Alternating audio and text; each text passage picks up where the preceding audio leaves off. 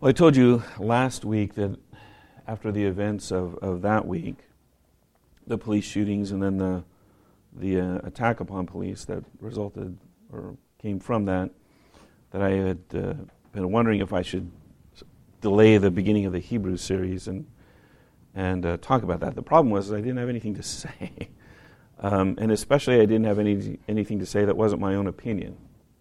And it's not my call to stand up here and give you my opinion of things. I have to preach the Word. You can ask my opinion elsewhere. I'll give it to you. But when I stand up to preach, I have to preach the Word. And it wasn't until this week, later in the week, that a passage came to mind that I think is certainly fitting and appropriate for the things that have happened. The events have not stopped. Not only do we have the shooting in Louisiana, the one in Minnesota, then the Dallas attack. We've had others since then. We've had the shootings this morning in Baton Rouge. We've had a terrorist take a large truck and plow through a crowd of people celebrating a national holiday in France.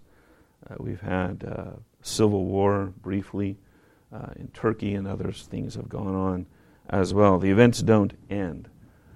Thankfully, God's Word remains true and sure. So we'll turn to that this morning, and hopefully the things from that will be helpful for you and for me this morning.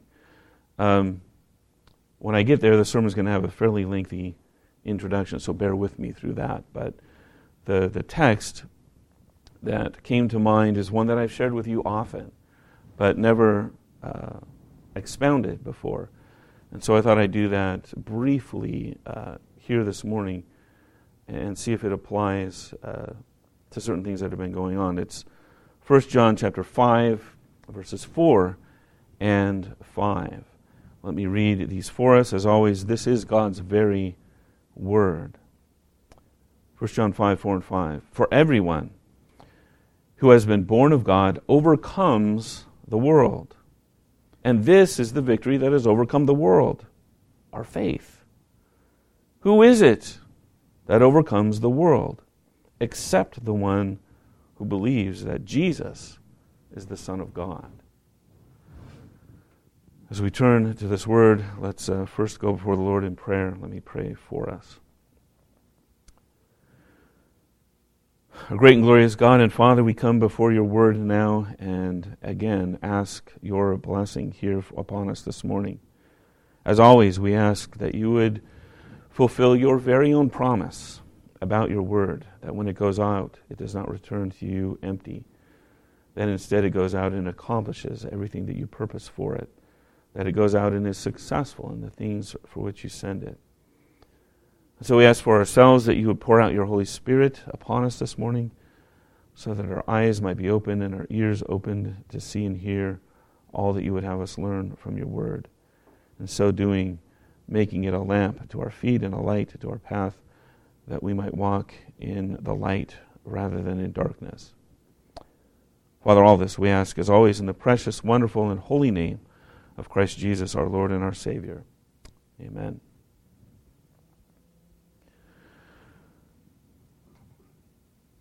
A story here, a true story. Police or law enforcement killing citizens, and citizens retaliating against police or law enforcement is nothing new. There's a story that comes down to us through the years of history, many, many, many years. It's a true story. It really happened. It's a story, though, that we don't have many details of, and maybe that's to our advantage. And it's related very much to the events that have been happening here and even around the world.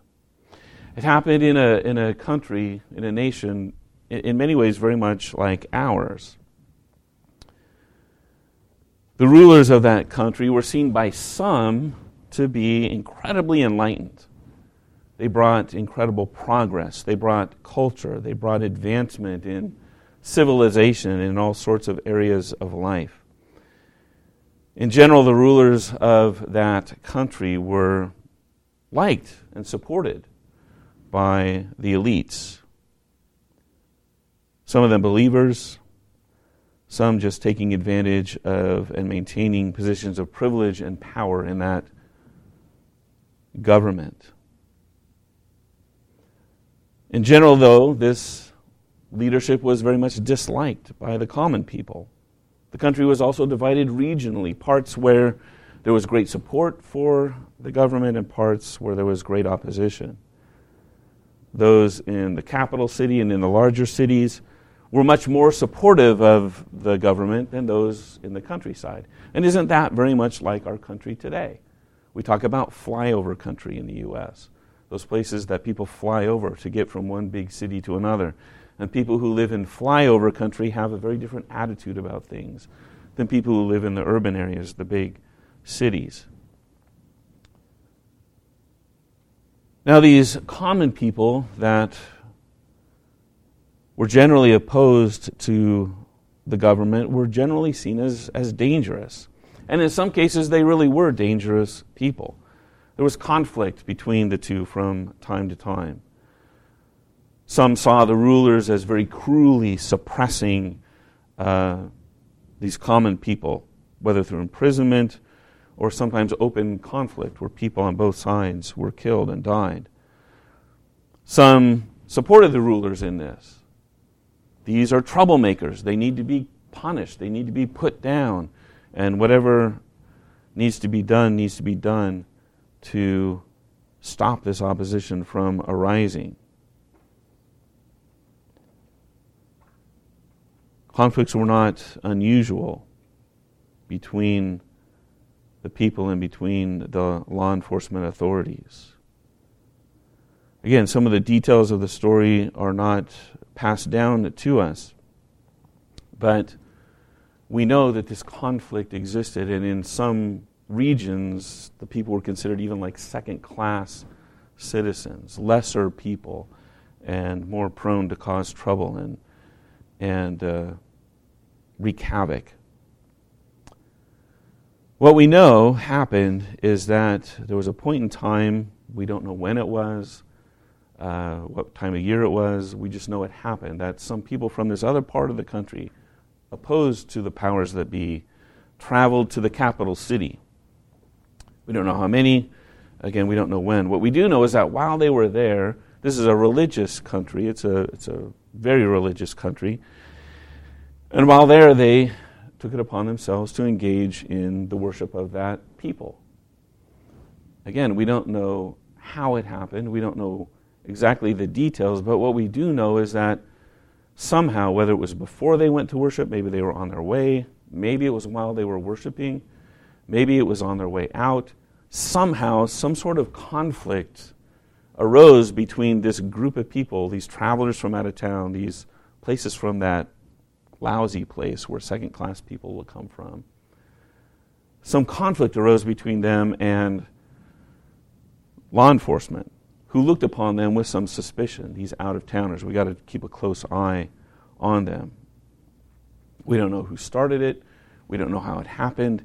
We don't know the details of the conflict. But what we do know is that some of those visitors from out of town were killed by law enforcement. Again, not unlike some of our recent events. And not unlike recent events here, citizens reacted differently to what happened. We don't have, again, a lot of details, but we know from other sources and from knowledge of this society that there were some who supported what law enforcement did. They were right. These people are wrong. And they deserved what they got. They deserved death. They're known troublemakers from a known place where troublemakers live. They're probably at fault. They deserved to die. If they were killed, then they must have deserved it. But to others, they looked at it and said, this is just another example of the wickedness of this government that we have, taking advantage of and killing innocent people who are just here to worship, just here going to a religious facility. What could they have possibly been doing to deserve to be killed. Sympathized with them. And the more zealous of those folks, the more frustrated and angry of that group of folks, would have seen the killings of these people as just another justification for rising up and causing trouble, even to the point of killing and assassinating not just law enforcement people, but the ruling classes and the elites as well. Again, this really happened in history. Years and years and years and years ago. These people really existed. The events really happened, and people really did respond to them in different ways. And it sounds an awful lot like what we've seen in Louisiana and in Minnesota and in Dallas and other places around our country, whether it's an Alton Sterling or a Philando Castile or Micah Johnson standing on a parking lot and targeting white police officers. It sounds very familiar to us. We also are divided. There's anger on both sides. There's revenge. No, the police were justified. No, these were innocent people. Police are murderers. No, these are evil, wicked rebels against society and against authority. Who's right? Who is wrong? What do we do about it? What do we say about it? It's amazing that literally over centuries these things can happen and nothing has changed. Nothing has changed. Because people are the same. Because depravity is the same. Sin is sin. And sinful, depraved people are sinful, depraved people. But it raises a question for us as believers. How do we respond? Whose side are we on? We might even ask a question like Pilate asked at Jesus' trial. Facts and statistics and claims are presented to us by both sides of the issue, and claims made that we're right and they're wrong. You can almost look at this array of information and go, well, where is truth? What is truth in all the midst of this? How do we respond? What do we do? Anybody know the historical incident I'm talking about? Anybody have any idea what it is?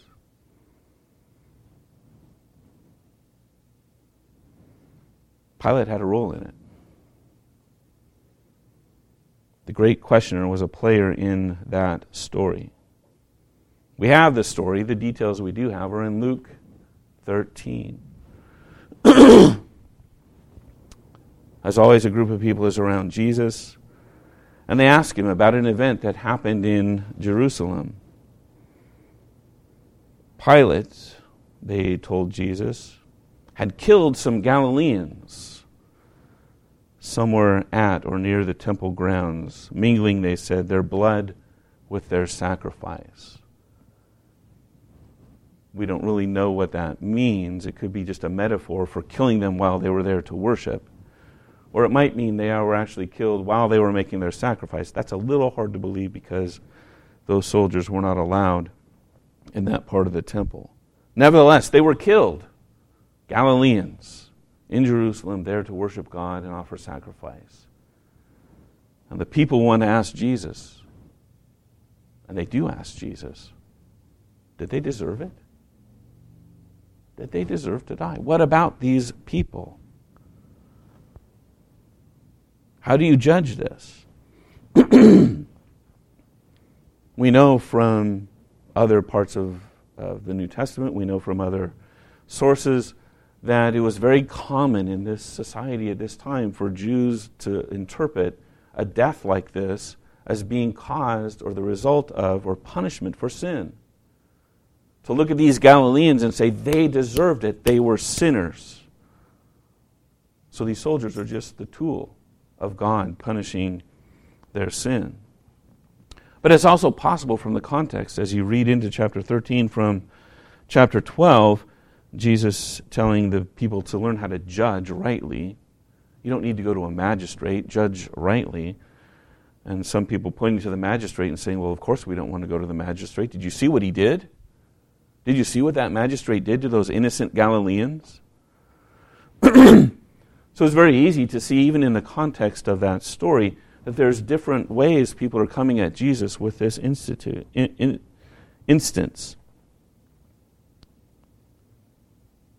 How's he going to respond? How does Jesus judge the situation? Is he on the side of the Romans, on the side of Pilate, on the side of law enforcement? Or is he on the side of his fellow Galileans? A place from which nothing good can come. Lousy, stinking Galileans. Whose side is he on? Neither. Jesus doesn't pick a side. He's on a different side. He is, if you will, on his own side. Or maybe more precisely, on God's side. This is Jesus' reaction in Luke 13, verses 2 and 3. Do you think that these Galileans were worse sinners than all the other Galileans because they suffered in this way? Do you think they were killed because they were sinners? No, I tell you. But unless you repent, you will all likewise perish. What kind of response is that? That's not very pastoral. It's not very comforting. What kind of response is that? Repent, or you also are going to die. Now think about that response in light of all the uproar, all the news, all the reporting, all the opinions expressed in the last couple weeks about the events in our country. And all the millions of words that have been spilled in the aftermath of the killings of these civilians, the conflict between the police and the African American black community. How many of those words did you hear that were God's words? Precious few, if any. In print,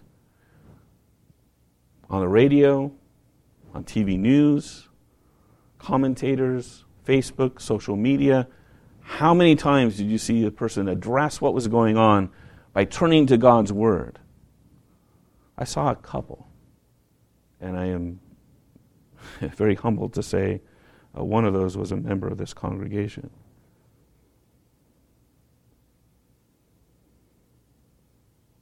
How many of us instead got caught up in that vitriolic debate, bandying back and forth various statistics about police killings or lack thereof, or who they kill, or what they do, in what percentage, to what group of people, when, and how often? How many of us got caught up in taking sides with one party or the other? How many of us jumped to conclusions one way or another? How many of us did what Jesus did and used the incident to call people to repentance and faith in Christ Jesus? There's an interesting conflict going on in the world and in our country. Not the one I usually talk about, between the righteous and the wicked. That one is ongoing until Christ returns. But there's another conflict, and it's an interesting conflict because it's being fought among the wicked. It's a fight for power and for influence, for control, for possessions, for money. And I am convinced that one of Satan's great devices is to get believers caught up in this conflict. Because if he can do that, then we'll be distracted from the real battle between the righteous and the wicked. And we'll abandon the battlefield we should be fighting in to fight in that one instead. We're distracted. And Satan gains a little bit of an upper hand. We shouldn't get distracted. Jesus did not get distracted, refused to get sucked into a question that would have distracted him from his mission to seek and save the lost, calling them to repentance and faith, leading them into his kingdom, and taking them out of the kingdoms of this world. The Roman rulers were not Jesus' friends. The Jewish priests, the religious leaders, were not Jesus' friends. But on the other hand, the Jewish zealots who opposed Roman rule were not Jesus' friends either.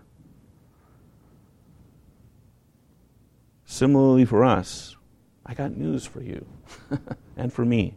This is a realization we all, I think, need to take to heart.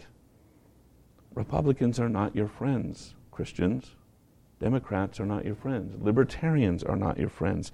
The Greens or the Conservatives or anyone else are not your friends. In reality, they hate you. And all they want to do is use you.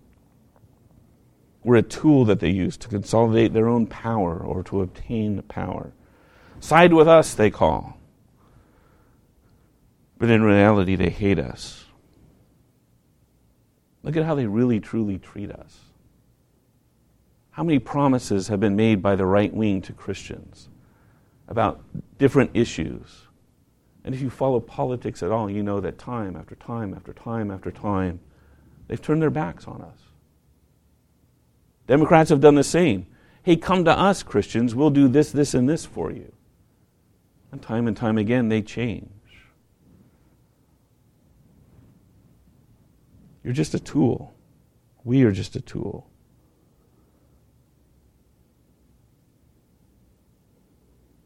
Conservatives and capitalists like our emphasis on individual responsibility, but they hate our teaching against greed and the lust for power and the obligation to help our neighbor. Liberals and socialists, they love us for our teaching about loving our neighbor and helping our community. But they hate us for any criticism of that neighbor's sin or any judgment of their behavior. Libertarians love our emphasis on personal freedom and respect for private property, but they hate our teaching on moral and ethical responsibility. Christians, we have no friends. Don't fool yourselves. We have no friends in the political and social classes of those who wield and seek to wield power in our society. They are not our friends, but you have a better friend. As the old song says, what a friend we have in Jesus. All our sins and griefs to bear. So if this is true, if I'm right, how do we respond to what's going on around us? How do we judge? How do we react? How do we talk to people? How do we interact with them? Well, I think like Jesus, we have to turn people's attention to eternal and to spiritual matters. And I think this is where the introduction ends and I get into the what little meat that we have here before us for the sake of time. I think 1 John 5, 4 and 5 is so helpful for us because it turns our attention to what the real conflict is and where the real victory is. The victory that comes now but also finally at the end of that conflict and how that victory comes about. So let's look at 1 John 5, 4 and 5, and then I have some thoughts about it to conclude. 1 John is a wonderful letter, one I've thought about preaching through for quite a long time, just haven't fitted into the schedule yet. There's various themes that run through it, and among them are these. There's a great emphasis in John's first letter not to love the world. The world is passing away, and so love God, love the Father instead. Beware, says John, of the many antichrists that have come and will come. And don't be surprised that the world hates you. Test the spirits that arise and call to you for your allegiance and your belief, because the world is full of false spirits and false prophets. True prophets, says John, The true Spirit, the true Holy Spirit, leads to confession that Jesus Christ has come from God. And those who believe that, believe the testimony about Jesus, and they obey His commandments. These are themes that weave in and out of John's first letter. There's a conflict that he portrays between light and darkness, and between love and hate, between belief and unbelief, between false spirits and the Holy Spirit, between false prophets and true prophets, between Christ and Antichrist, and between believers and the world. But then there's the great promise that he concludes this letter with, that believers overcome the world. That's John's declaration in chapter 5, verse 4. Everyone born of God overcomes the world. Everyone born of God. He's talking here about the new birth that is ours in Christ, regeneration, being born again by the power of the Holy Spirit. What that does is it identifies God as the source of victory, because it's God who gives the new birth, the one who creates life in His people. And it points our attention immediately away from those who make promises to the one who keeps His promises. To look for and to strive for victory only in and through God. Victory is for those born again, and only for those born again, with the new birth that comes from God Himself. The verse goes on to say, and this is the victory that has overcome the world, our faith. Faith is victory. That's an interesting statement. That's a very interesting claim. You know, when military leaders are planning about whether or not to go to war, one of the questions they have to ask, or they should ask, we could argue that they haven't asked it well in the past in some cases, but one of the questions they ought to be asking is, what does victory look like? And how do we get there? Is it occupying territory? Is it killing the opposing leader? Is it just getting them to surrender? What does victory look like? And what John is telling us is that for the Christian, victory looks very simple. Victory looks like faith. Your faith in Jesus, your belief in Him as your Savior, is itself victory. And it's victory over the world. John is using a wonderful alliteration here that doesn't come through in English. But you know, the company Nike, the sporting goods company, chose a great name for the company. Nike means victory.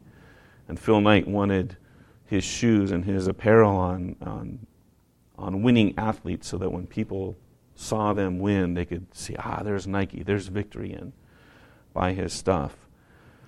John is using the Greek from where we get that term Nike, and he's saying something along the lines of, this is the Nike that Nikes the world. Faith. Not a pair of shoes. Faith. Your faith is victory. Why is that victory? Well, because if you think about it, that's what the world is trying to prevent. Satan doesn't want us to have faith. The world doesn't want us to have faith. The world doesn't want us to live by faith because they hate what is in God's Word. And so the world's going to tempt us with other solutions, other options. Look at this great philosophy. Look at this great political theory. Look at this way of thinking about economics. Be popular. Have a lot of stuff. Have a lot of money. Have a lot of influence. Have a lot of power. Be somebody. Have followers. But these are the kinds of false spirits and false prophets that John is talking about that would lure us and tempt us away from simple repentance and faith in Jesus Christ. To put it in the context of recent events, being pro-police or being anti-police is not going to save you. It's not going to save this country. It's not going to save any country. Police are killing people, and police are being killed. I read a column by someone who is pro-police, whose father was a New York policeman. And he related this story, or this saying that his father used to say. This is coming from a guy who's pro-police. He said, my father used to say this: there are 250,000 great policemen in the New York City Police Department. Problem is, there's 350,000 police officers. There's bad eggs. There always have been, and there always will be. This problem existed 2,000 years ago in Jerusalem and in Judea and in Galilee. What's the answer? What do we do? Repent and believe, or you also are going to perish. Who is the one who overcomes all this nonsense, all this trial, all this difficulty, all this conflict? Who overcomes all this grabbing for power and for influence? Well, verse 5 tells us. Who is it that overcomes the world? Except the one who believes that Jesus is the Son of God. Who is this who gains victory over the world? Except the one who believes in Jesus. And you might think, well, how is that victory? Let me just throw out a few quick examples. It's victory because it brings true peace, not a fake peace or a false peace. Because it brings peace with God and it brings peace with each other. It's only in Christ that the walls of hostility between angry, bitter, bigoted, divisive, hateful people is broken down. So Paul tells us in Ephesians 2. And who did Christ count among his followers? Pharisees, religious leaders of the people, zealots. Abandoned who they were and laid it down to follow him. What unites people across any difference? It's only Christ. It's a victory because it brings true peace. It's a victory because it brings true life. To steal a little bit from a popular book and TV series, death is coming. Not winter, death. But for those who believe, resurrection and life eternal. The world around us wants power, but in Christ we have true power. Power to rise again at the last day, power to rule and reign with Christ, power over sin. What did we sing earlier today? He breaks the power of reigning sin. He sets the prisoner free. His blood can make the foulest clean. His blood availed for me. That's power. That's power. To break the power of sin, to have victory over death itself. And it is victory now because it is a victory that has overcome the world, it says in verse 4. It's Christians who model what it means to live as Christians. And live as an example to the world around us. But it's also a final victory that is coming when Christ comes again. And as we are promised, all of his enemies are made his footstool. The day when every knee will bow and every tongue confess that he is Lord, to the glory of the Father. So that's just a brief overview of 4 and 5, but let me close with some thoughts here.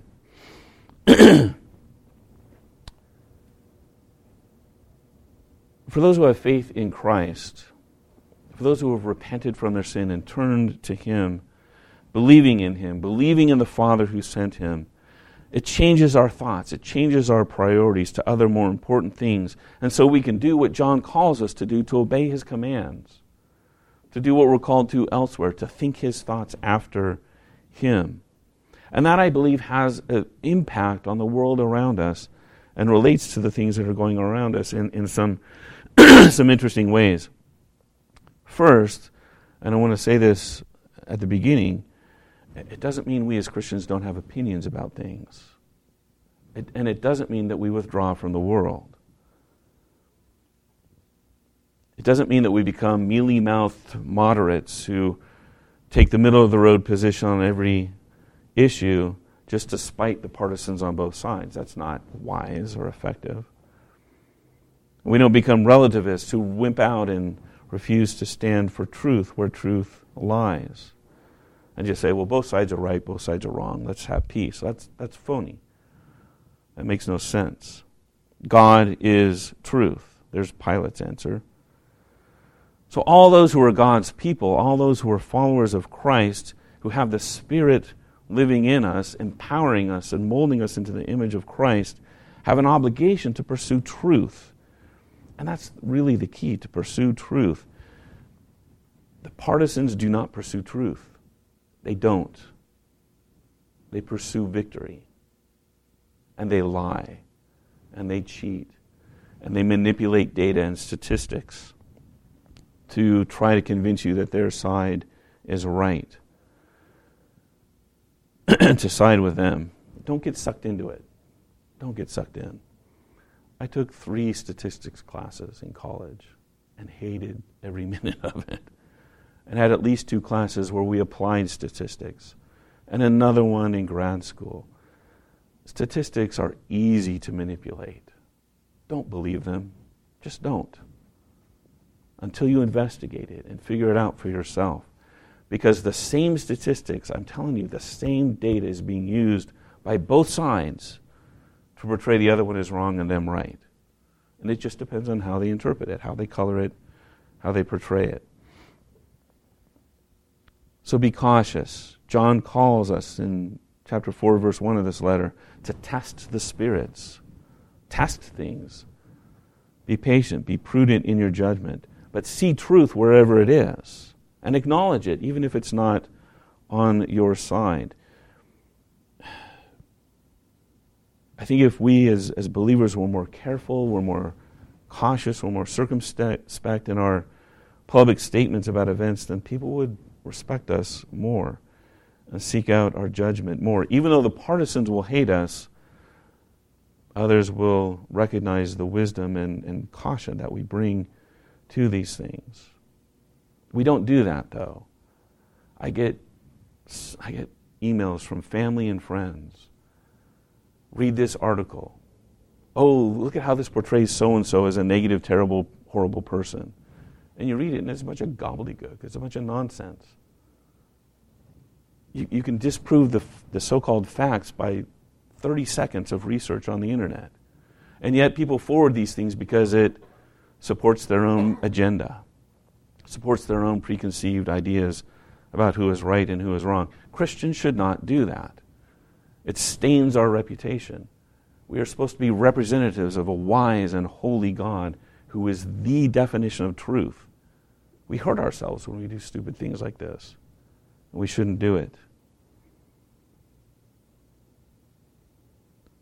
If we can have some measure of understanding by those around us that we are those who pursue truth, I think they will actually come to us and seek our advice and our wisdom in times of turbulence and trouble.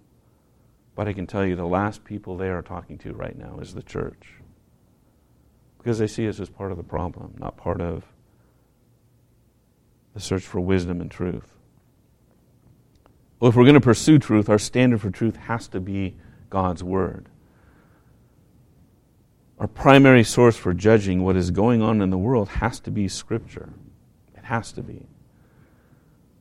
The elites, the ruling class, those who are striving for power, and your support of their pursuit of that power, are going to roll out all sorts of claims, all sorts of data, all sorts of statistics, again, that are contrived and altered and manipulated to say what they want them to say.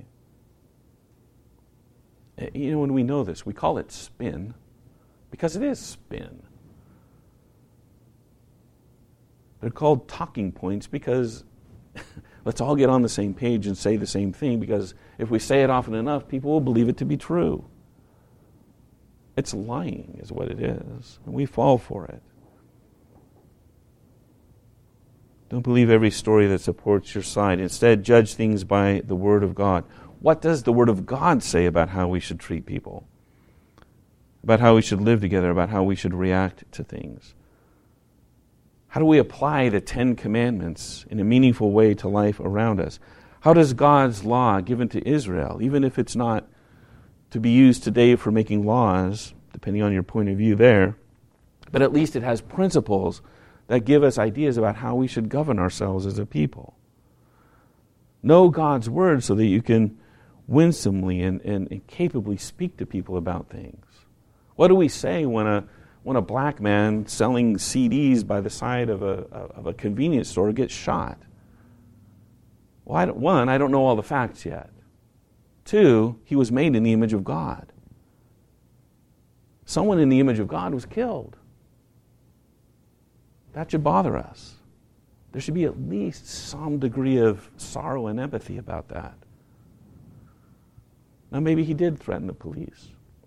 Maybe they took justifiable action. But that'll come out in time. Can we not at least mourn with those who mourn? That's what we're called to do. That man was part of someone's family. I don't care how long his arrest record was. Maybe he changed.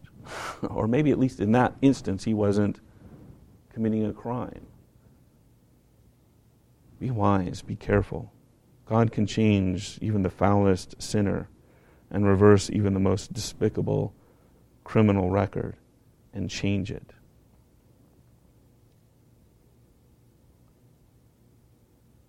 But then use Scripture to point people to the larger and more important truth, and that's the one that Jesus pointed the crowd around him to.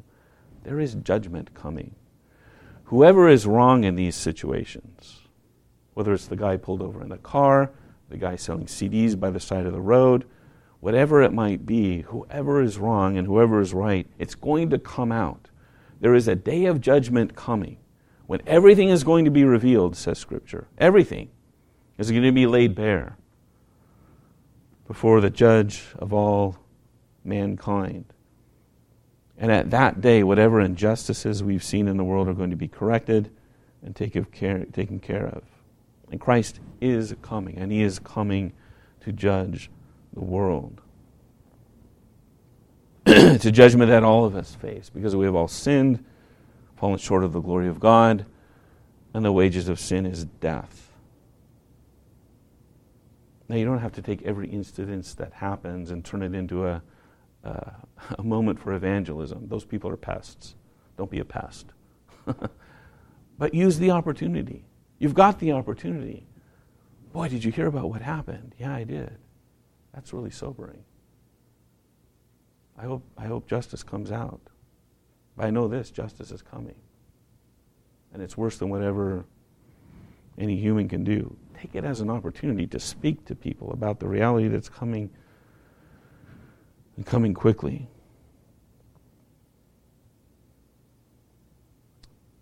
Point people to the real victory that is theirs by grace and through faith in Christ Jesus.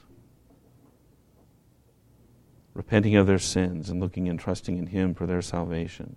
This is the faith that has overcome the world. It's the faith that brings true reconciliation, true peace, and true love among those who used to hate each other.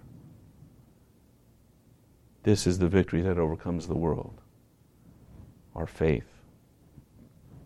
Let me pray for us.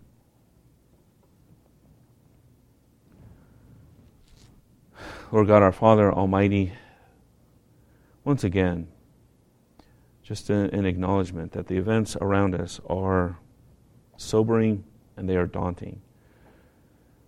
Certainly there is great evil and wickedness, and we don't want to be those who are blind to what is right and wrong or blind to truth. We want to be those who stand for truth and for justice and for the right things being done, but we also want to be those who stand with those against whom injustice has been committed, if that proves to be the case. Help us to be wise in all things. Help us to be wise according to your word. We cannot be wise without your Spirit guiding and leading us, and then also empower us to be witnesses to the truth that is in your world, in your word. And indeed, may our faith in some small way be a demonstration of victory over a world that opposes it with all its might. Direct us and lead us by your word, by your Spirit, to be followers of Jesus Christ, our Lord and Savior, in whose name we pray. Amen.